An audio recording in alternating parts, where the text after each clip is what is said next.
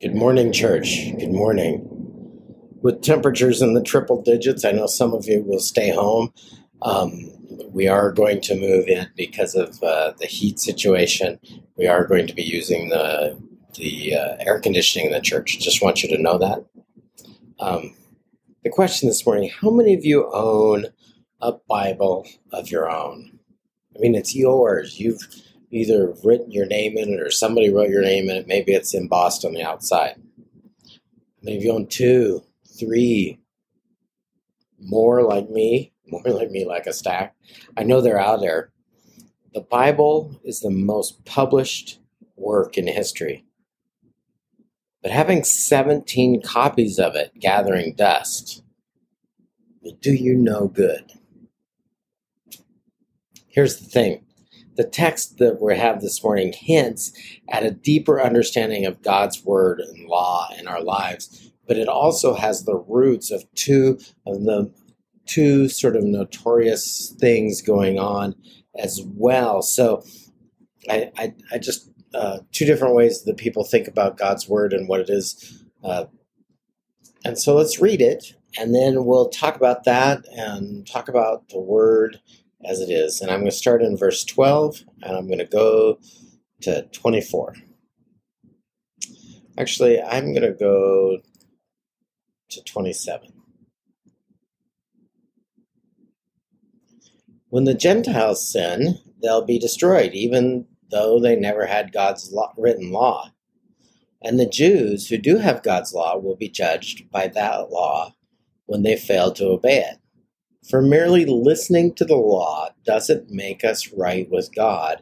It is obeying the law that makes us right in His sight. Let's get this really interesting. When even Gentiles who do not have God's written law show that they know His law when they instinctively obey it, even without having heard it.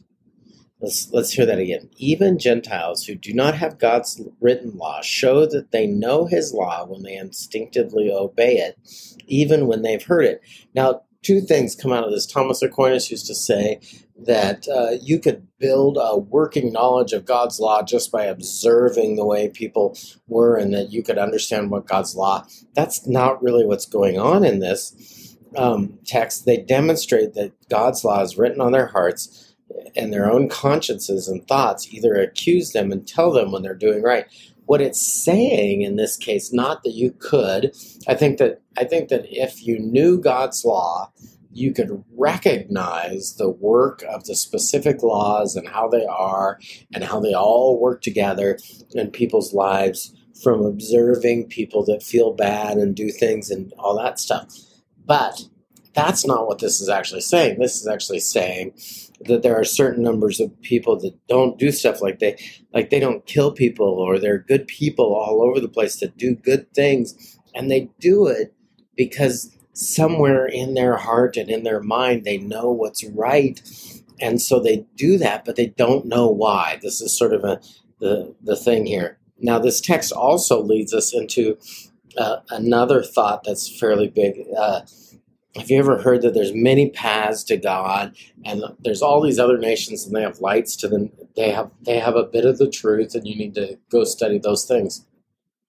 That's what this is also talking about a little bit here, but it's not saying that there's other paths. What they're saying is that everybody's got a little bit of what God has designed people to be written on their hearts. Doesn't mean they understand everything about it. What it does mean is that they're responsible to pay attention to what they've got. Let's read on. Anyway, we'll see that. They demonstrate that God's law is written in their hearts for their own conscience, and their thoughts either accuse them or tell them they're doing right? So their consciences say, oh, that was bad, and you're messed up for doing it. And this is the message I proclaim, that the day is coming when God, through Christ Jesus, will judge everyone's secret life. That's the life of you and your conscience and the talk.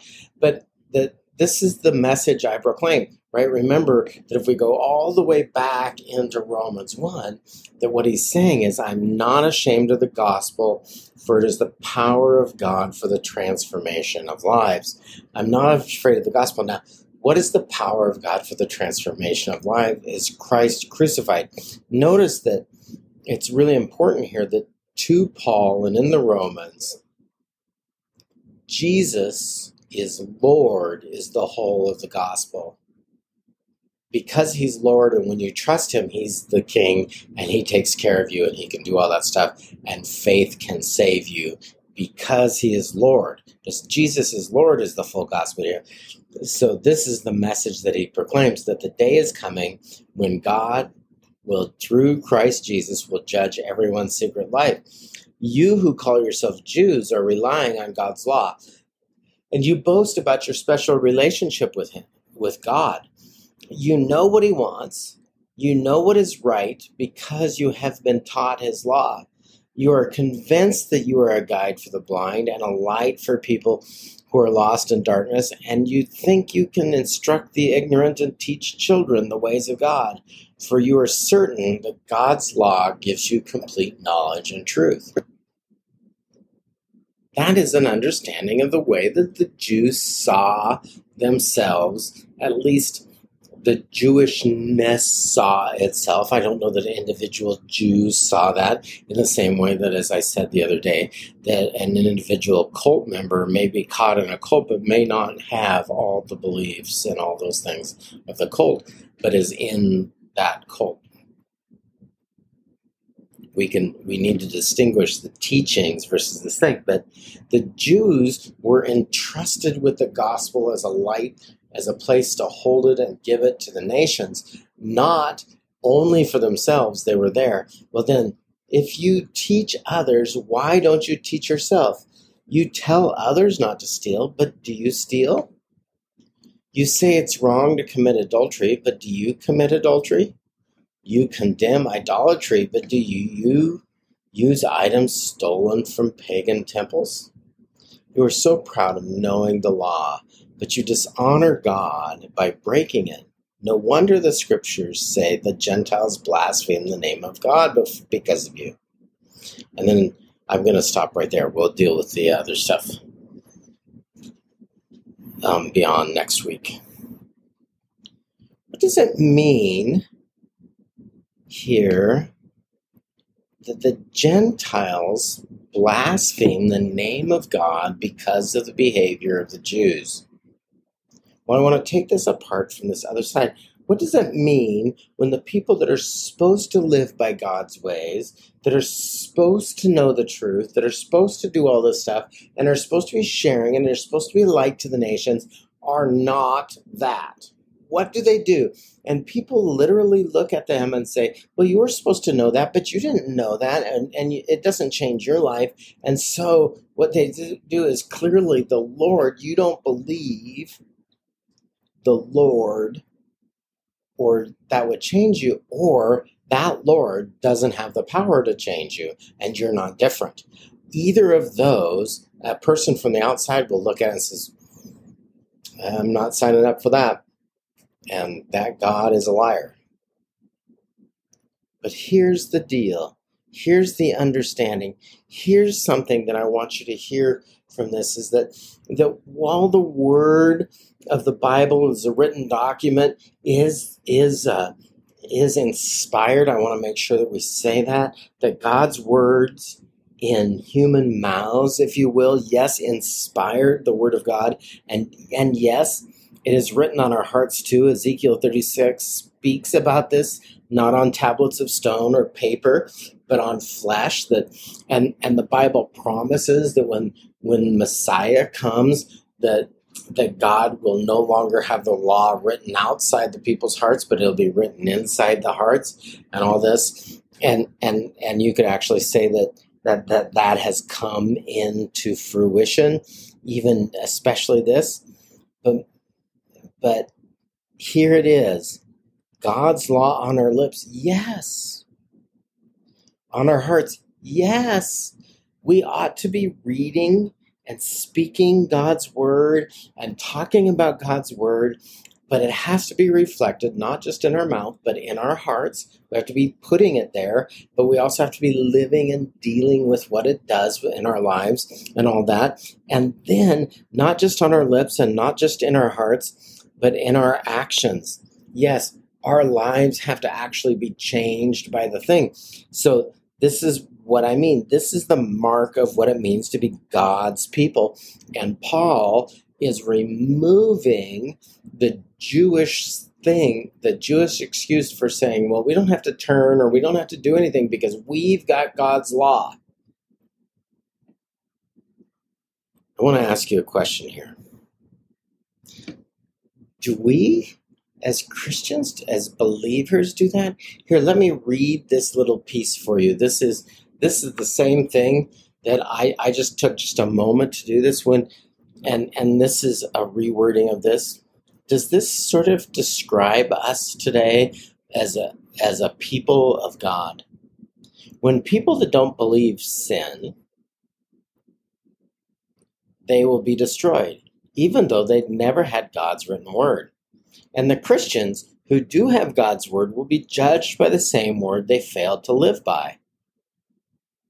For merely listening to the word or having 3 copies of it in your house doesn't make us right with God. It is the faithful life response to his word that makes us right in his sight. Even non-believers who do not have God's written word show that they know his ways when they subconsciously obey it, even without having heard it. They demonstrate that God has written his law on their hearts. When their own conscience and thoughts either accuse them or tell them that they're doing right or wrong. What is this message that I proclaim? That the day is coming when God, through Christ Jesus, will judge everyone's thought life. You who call yourself believers are relying on having Bibles, and you boast about your special relationship with it or with God. You know what he wants. You know what is right because you have been taught his word. You're convinced that you're a guide for the blind and a light for the people for people who are lost in darkness. You think you can instruct the ignorant and teach children the ways of God, for you are certain that God's word gives you complete understanding of everything in your life and in theirs. Does that describe us? Well then, if you instruct others and inform others, why don't you talk about yourself? You tell others not to steal, but you take whatever you want. You say it is wrong to commit adultery, but do you use people for your own gratification? You condemn false worship, but do you yell and scream at the Seahawks or Mariners or Gonzaga? You are so proud of knowing the Bible, but you dishonor God by ignoring what it requires in your own life. No wonder the Bible says non-believers malign the name of God because of us. That's what the Bible's talking about. That's why it's such a big deal. If we just talk about that today, what I really need to say to you today is this: that we need to put the Word of God inside us. That we need to understand it is his word and we are his workmanship, and so we need to be reading the owner's manual for our life or the love letter from God, and we need to put it in us, but not just put it in us. We need to work out and struggle for our own salvation with the understanding of what that word means, and then live the outworking of that in our individual lives as we move forward. Because if we don't, the witness is this. Those people have that and they say they've got it and they talk about it all the time, but they're not different and they're not transformed, and either they don't believe what God says, or what God says doesn't have enough power to change them. Folks, peeps, family, friends, let's be transformed by the renewing of our mind, the application of this thing, because we do have a past, and you're to be on display in front of people, whether you like it or not. You're on display with people. They're looking to see whether or not God can make a difference in their life And the witness is in ours. So has our life changed? Because if our life's not changed, then why would they trust it? And so, friends, because God's word has this power, we need to do it. And we need to understand that when we represent ourselves as Christian, whether or not people know something about it, it's not whether they're talking about you negative, it's whether or not they have a reason to talk about you negative. Right? There's always somebody talking about you. It's okay. What good is it if you suffer for doing bad when you did bad? But it's credited to you, 1 Peter says, if you are maligned for doing good, that those people that do that will own that in their own time on the day when God judges the secret thought life of people. We're responsible for what we've had access to.